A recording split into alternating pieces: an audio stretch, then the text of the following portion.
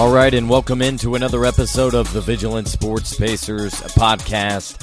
I'm Scott Agnes. I know it's been a while, but we have a big day coming up on Thursday. It's the 2018 NBA Draft, where the Pacers scouts, more than 10 of them, have been spending more than a year preparing for Thursday night. The Pacers own picks 23 and 50. Pick 23 because, unfortunately for them, they lost a four-way tiebreaker. And so they will be picking 23rd in Thursday's draft, which will get underway after 7 p.m. Pacers brought in 29 different guys for pre-draft workouts.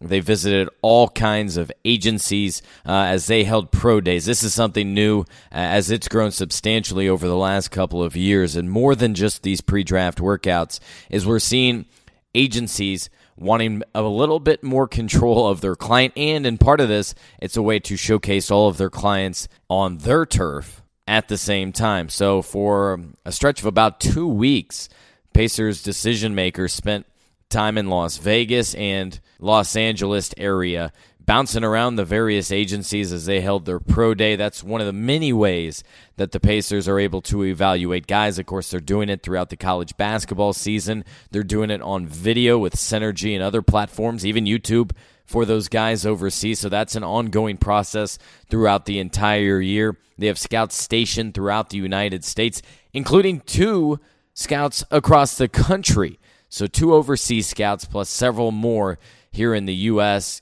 covering regions. And then, of course, they'll bring in guys like Ryan Carr. He's the guy that heads up the entire draft process for the Pacers as the director of player personnel. He's been with the team for quite a long time. Initially came on as a video intern for Larry Bird's first staff. That was all the way back in 1997. He left for a little bit, then returned when Larry Bird became the president of basketball operations in 2003. And for the last long while, he's headed up the draft, first as the director of scouting. And at this time, about last year, he was promoted, at least title-wise, to the director of player personnel. So once those guys have narrowed down their list of guys, which a list starts probably anywhere from the range of 150 to 200 players for each draft class that they are considering. So they're looking over those lists. They're filling out a database, both that they have built online, that all of them have access to, and they're continually filling that out and adding to that database, whether it's intel on their basketball or intel on the character or the player off the floor. Because we know when these teams are making significant investments in their guys, we're talking millions guaranteed, at least when it comes to the first round and second round. We're seeing more and more of those guys get guaranteed contracts in whatever form it may be, even if it's in the form of a 2-way contract. That was something we saw this Pacers team do last year, acquire a pick from New Orleans for cash considerations. They, in turn, used that on Edmund Sumner, who essentially had a redshirt season as he rehabbed from several surgeries before playing again with the Mad Ants, making his debut, and now is fully healthy as he heads into his second offseason, his first summer league, things like that. So there's so many things under consideration for all of these teams during the draft. And at this point, more than 48 hours before the draft, teams probably have their iteration of the draft, the cluster in which what players will go, mostly set. After the lottery, that's when things get tricky, when you begin in picks 14, 15, 16, because we'll see teams maybe trade up to get a guy that they thought would be taken in the lottery. Maybe we'll see guys reach a little bit for a player that was not expected, let's say, to go in the top 20, and that's where things get very tricky. So the Pacers probably at this point also have a list of, say, 5, 6, 7 names that they expect or hope to be available around the time they're on the clock at pick 23. In turn, maybe 2, 3 will not be by that point, but they have that grouping in order of who they would select at that spot. And then throughout the last week and beyond that, they've been fielding calls, they've been making calls, and that's not unusual. Even if teams don't act on it, they're constantly in communication with teams across the league and evaluators and those close to draft hopefuls that can share some knowledge and intel, media as well. One of the biggest things in this final week that teams are trying to figure out are what other teams like, who they may be focused on, who are they zeroed in on, because in turn that then adjusts their board a little bit, and if they can have better intel than other teams, they'll be better prepared, and maybe gives them a little assist if someone comes a call-in trying to acquire that pick or back out for whatever reason. Ultimately, for the Pacers, it's Kevin Pritchard. He's the president of basketball operations. He'll make the final call who the Pacers will draft and also field many calls, much like general manager Chad Buchanan will. And here's something to keep in mind in the recent history of this franchise. They've made a draft night trade 10 of the last 12 years, the two exceptions being 2009 and 2015. Last year was Edmund Sumner. 2016, before the draft, right before it, they traded their pick at 20 for Thaddeus Young. And 2 years before that, back in 2014, didn't really like anything that was on the board, so Larry Bird opted to trade their second-round selection that they had to New York for cash considerations. That's something that's become even more popular, a more popular transaction than ever, as teams are strapped with not much wiggle room within the salary cap. It's what we saw from the Golden State Warriors, who just won their third title in 4 years. They paid the Chicago Bulls about $3.5 million to move into that spot, which they then used to draft Jordan Bell, who was in the rotation for their most recent NBA title. There was the draft combine, there was all those pro days, which I discussed, then there was those pre-draft workouts, and typically the Pacers bring in anywhere from 36 to 42 different guys. They come in groupings of 6, although there was one exception for the Pacers this year, and that was Jalen Brunson, the National Player of the Year and part of that championship team this past year. He came in, had his own workout, and what we know from that is there's not too much to read into that. That was very much situational. It wasn't meant to be private or unique or by himself. That's just the way the schedule worked for both the Pacers as well as Jalen Brunson. When these guys are flying across the country, they may be doing 7, 8 workouts. Some we talked to did as many as 15 and 16, which is unbelievable because they're squeezing it in such a short time, typically about a month long. So they're jamming it in. They're getting all this workout gear. They're visiting with teams. They're getting their bodies looked out, evaluated by various team doctors. They're going to lunch with the teams. They're flying to a new city and then repeating the whole process the following day for a whole new team. There's many tiers that guys fall into. It's that all-star, all-NBA level. You have the starter. You have a rotational guy, and then what most of these guys, most of these names, and especially those here in this draft from Central Indiana colleges, is you have the fringe players, where 1, 2 names that you know very well may get drafted, but most likely not. Several of them, guys from Butler, guys from IU, guys from Purdue, have been in visiting with the Pacers, and likewise, Pacers interviewing them, whether it be at the Combine, whether it be at various pro days. They're taking it all into consideration because, well, you just never know when you may be able to go get that player and for what purpose. Maybe it's for the G League and for the Mad Ants up in Fort Wayne. Maybe a guy develops, whether it's one of those guys I talked about or it's another guy down the line. You have an opportunity to pitch to him in free agency 3-4 years down the road. You want to have those inroads with the player, with his trusted circle, with his agent, all those sorts of things. So also, much about this process isn't about today as much as it is about 2-3 years down the road. One thing I want to stress to you, don't overreact. Really, don't react too much at all, because what this draft process is all about is 2-3 years down the road, especially for these players, and even more so as teams are drafting one-and-dones or guys that have 2 years and that's it of experience. Give them time. I don't truly like to evaluate guys until they are through with their third NBA season. Give them 3 years. Remember, Paul didn't play much in his first year. He had to play defense and master the defensive end, so Jim O'Brien would put him in. This is an inexact science. There's no direct method or anything you can lean on more than anything, right? You can't just go off analytics or just the eye test or complete breakdowns by your scouts. You have to lean on so many of these things, and this is where, number one, it's on Ryan Carr to put it all into a nice binder that all of them can sift through. And this includes their medical information. This includes their social media profile. This includes the hangers-on that all these guys experience, some better than others, right? Then once the Pacers are on the clock, it'll be on Kevin Pritchard. He'll siphon through all the information, maybe ask around the room, but then it's him making the final call for what the Pacers will do in the 2018 NBA Draft. Well, after the Pacers' final pre-draft workout that was held earlier this week on Tuesday, we got to talk to Ryan Carr, the brains behind the Pacers' draft operation, to discuss so many things.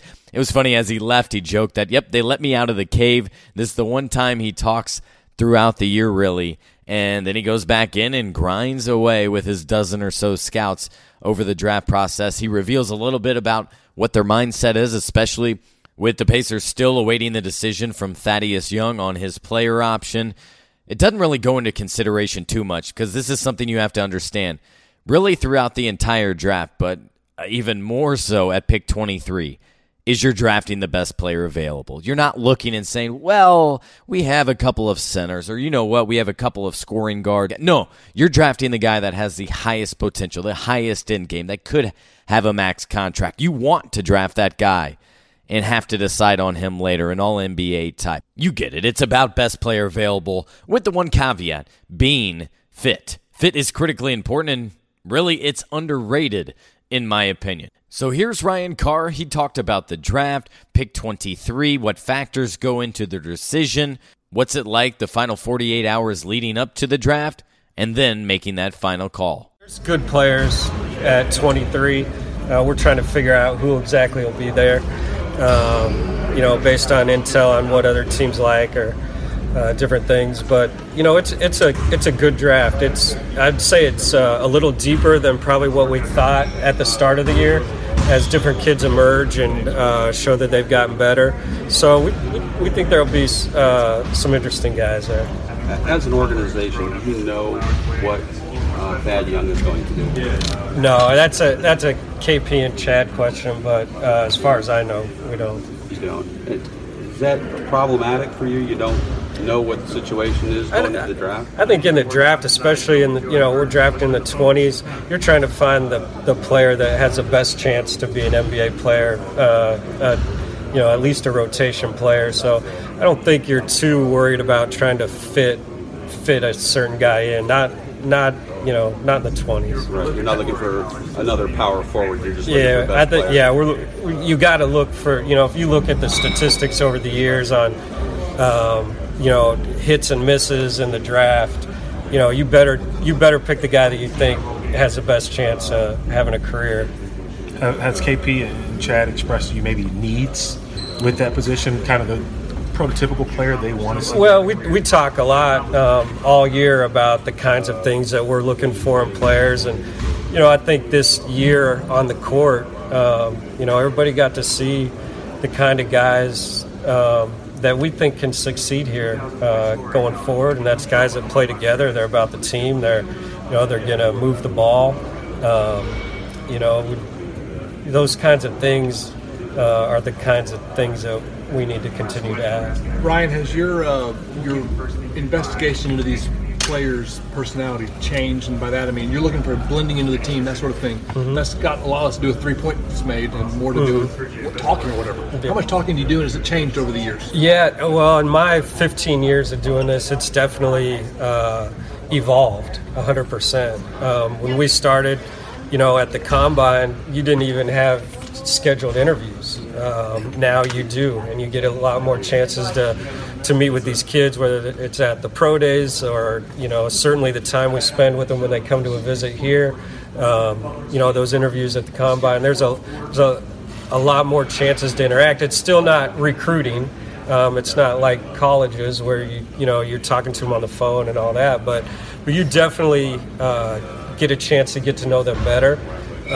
It's important to start building relationships, and we try to do the best we can given the amount of contact we can have with them. Has the switch from Bird to KP led to even more of the personality research? No, I don't think so. I mean, Larry's, if you look at Larry's DNA as a player and the kinds of teams that he wanted to build here, it's still the same kind of team play. We feel like, we'd like to build a team where the sum is bigger than the parts. And when a guy like Victor buys into that and is that kind of player and person, it really helps a lot. Ryan, last year you guys basically drafted development 2-3 years down the road. What is the importance on readiness for this year's draft for you guys? Again, I think you take that into consideration as you look towards who's going to have a chance to be the best player down the road. TJ last year, that was a deep freshman class coming out. There's a lot of good freshman players, and that's kind of what the strength or how a draft is judged 5 years from now is how those one and dones end up panning out. We felt comfortable with TJ and liked him, and he's hopefully going to prove that he's a player that we believe he is.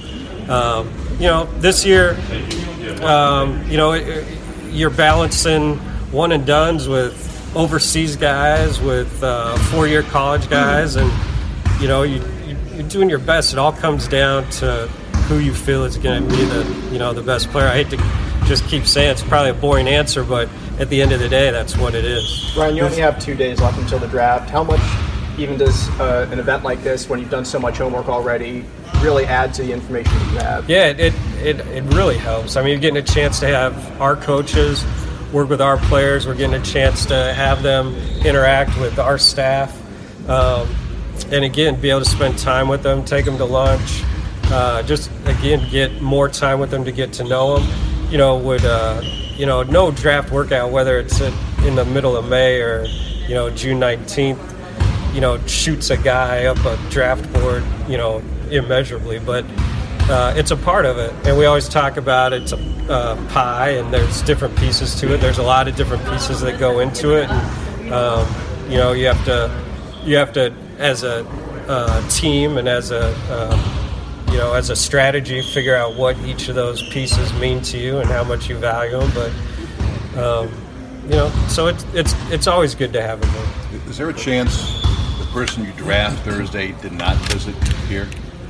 It's a good question. I say there could be a chance. We kind of look at it like the draft is two things. It's who's going to be there, and then of those guys that you like, if you can't move, if you're going to stay at 23, who's going to be gone, and then of those guys that are left, who do you like and in what order? If we have a pretty good feeling that 15 or 16 guys are gone, for sure. So you start with that group, and there's some guys in that group that for different reasons didn't come visit us, and so we'll see. We work hard to make sure we know them. Like I said, there's other opportunities for us to get a chance to get to know them other than here, and see them work out and stuff. So we feel comfortable. Whoever we pick, we'll feel comfortable with. Probably the best way to say it. Last season's the success from this team being replaced with traded or free agents. Mm-hmm. Going forward, specifically with this draft, how much do you want to have maybe homegrown, home-drafted players to be a part of this new program? Yeah, we always talk about the draft as essential for a team like ours, where we feel like we're going to need to guys to overachieve, like probably where they're drafted, whether it's 11 or 23 or 19 or whatever it is. So we put a big emphasis on getting these guys that we draft better and putting a lot of value in it. And the draft is not an immediate thing. The draft is kind of a grassroots thing. You're drafting them, you're starting to work with them, you're going to bring them along. When you're drafting 23, it's pretty rare to get somebody that's going to step in and be a starter, even a high rotation guy next year as a rookie. It's going to take some time. It's a big jump, especially as the drafts now have become full of younger players. Ryan, the atmosphere around here has changed with Vic's presence. Has that trickled down to scouting? Oh yeah, I mean Vic's infectious. I mean, when you come walking into work and you hear him singing, or just the smile he brings. As a former IU guy, a long time before Vic was there. But even then, like when I'd see him at games when he was playing for Orlando or wherever, he'd always come by and say hi. He's that kind of guy. Vic has it, whatever it is, and it's fun. All of us, our scouting staff. We spend a lot of time not in Indianapolis and not at home. So when you're gone a lot, when you're working for, and trying to make it seem better, full of not only people you work for that are great to work for, but also the guys on the court when you come in the building, make you feel appreciated for the last 10 days you've been in Europe bouncing around. That's pretty cool. My last trip to Europe, I was texting Vic back and forth a little bit about some of the guys I was seeing, and he's loves it. Like he's totally invested in everything, and helps all of us on certain long days be invested, as much as he is. It's a team. The guys on the court, but also the guys that fill these offices, and it's a fun place to work. How inquisitive is Victor in this process? You said talking about Europe, even the draft process. Does he ask about players? Yeah, not me personally as much, but I know that Kevin and Chad have talked to him. They just went down to see him work out here a week or so ago, and I know that that's part of the conversation. Not that. I don't know to what extent, but I do know that he was, they were asking about players. What's the process, Ryan, for the next 72 hours as you lead up to the draft? Yeah, we still, I was just talking to Chad over there, we have some guys that we want to continue to watch some more film on and talk about. The process is a lot of phone calls to try to really boil down what other teams are doing. And then just make sure that we're dialed in, make sure we're organized. We want Thursday night to be as smooth and calm as it can be. When calls come in for Kevin, we want to be organized, have the answers for him. We want it, to be at our fingertips, and we don't want to be, disorganized with anything. So really, that's my job to make sure all of that is ready to go for Thursday night. When will you make that decision? This is my guy, or will it? Or I think when you know who's really there. I think we'll have a small group of guys. I think we have a small group of guys that we're there on. But an important line also that we come up with every year is if none of these guys are gone, then maybe it's best for the franchise to trade for a player that maybe a trade that's on the board or something like that to the future. There's so many different scenarios that we have to run through and make sure we're clear on. Is there any chance to move up? I know we're investigating it. We investigate moving up, down, all over the place. So there's all those calls have been going on for quite a while. How is Kevin's war room different than Larry's? Very similar. They operate the same. From a preparation standpoint, from a function standpoint, not really any. Are they sitting back and waiting to hear everyone's opinion before sharing? That stuff's all done. The war room meaning draft night. That stuff's all done by then. There's no arguments going on during the draft. That would not be good.